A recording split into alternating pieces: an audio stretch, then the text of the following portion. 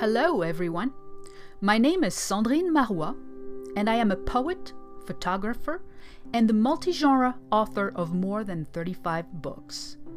I have also co-founded several artistic projects and co-created 5 literary forms and a type of digital image. Welcome to the Haiku Shack, a podcast dedicated to positivity and inspiration. I share thoughts on art and life, as well as some of my poetry. Each episode is under 5 minutes. Thank you for joining me.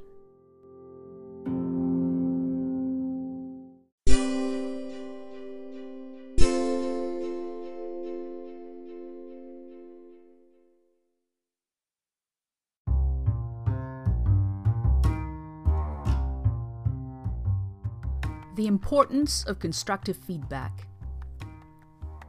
At the end of 2013, after completing the 4th draft of my book, the little big ebook on social media audiences, Build Yours, Keep It, and Win, I felt stuck.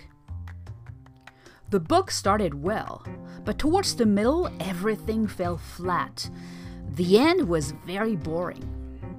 Further, my initial idea of including quotes from readers of my blog at the end of each chapter didn't work anymore. There was clearly something missing.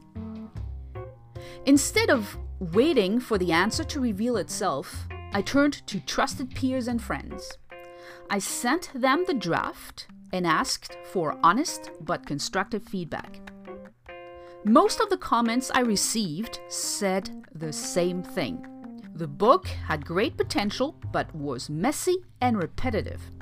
People took the time to explain what they would do if they were in my shoes. Awesome, right? And then came January 1st, 2014. On that day, someone we'll call Mark sent me very harsh comments. My personal stories were boring, my examples were stupid, and apparently I bore a grudge against men. Something was wrong on almost every page. The conclusion? The book sucked. While the comment about man did not bother me because I knew it was wrong, the rest hit me hard. Well, for a day. It was actually a great wake-up call. As strange as it may seem to you, I'm very grateful for many of the things that Mark said. I took a break for a couple of days. Stepping away from the project helped me see things very differently. When I started working on the book again, I realized that the problem was actually the format. Instead of writing something new, I built on what I already had. I got rid of some chapters and reshuffled and edited what was left. I also added more examples and takeaways. My efforts paid. Beta readers loved the result.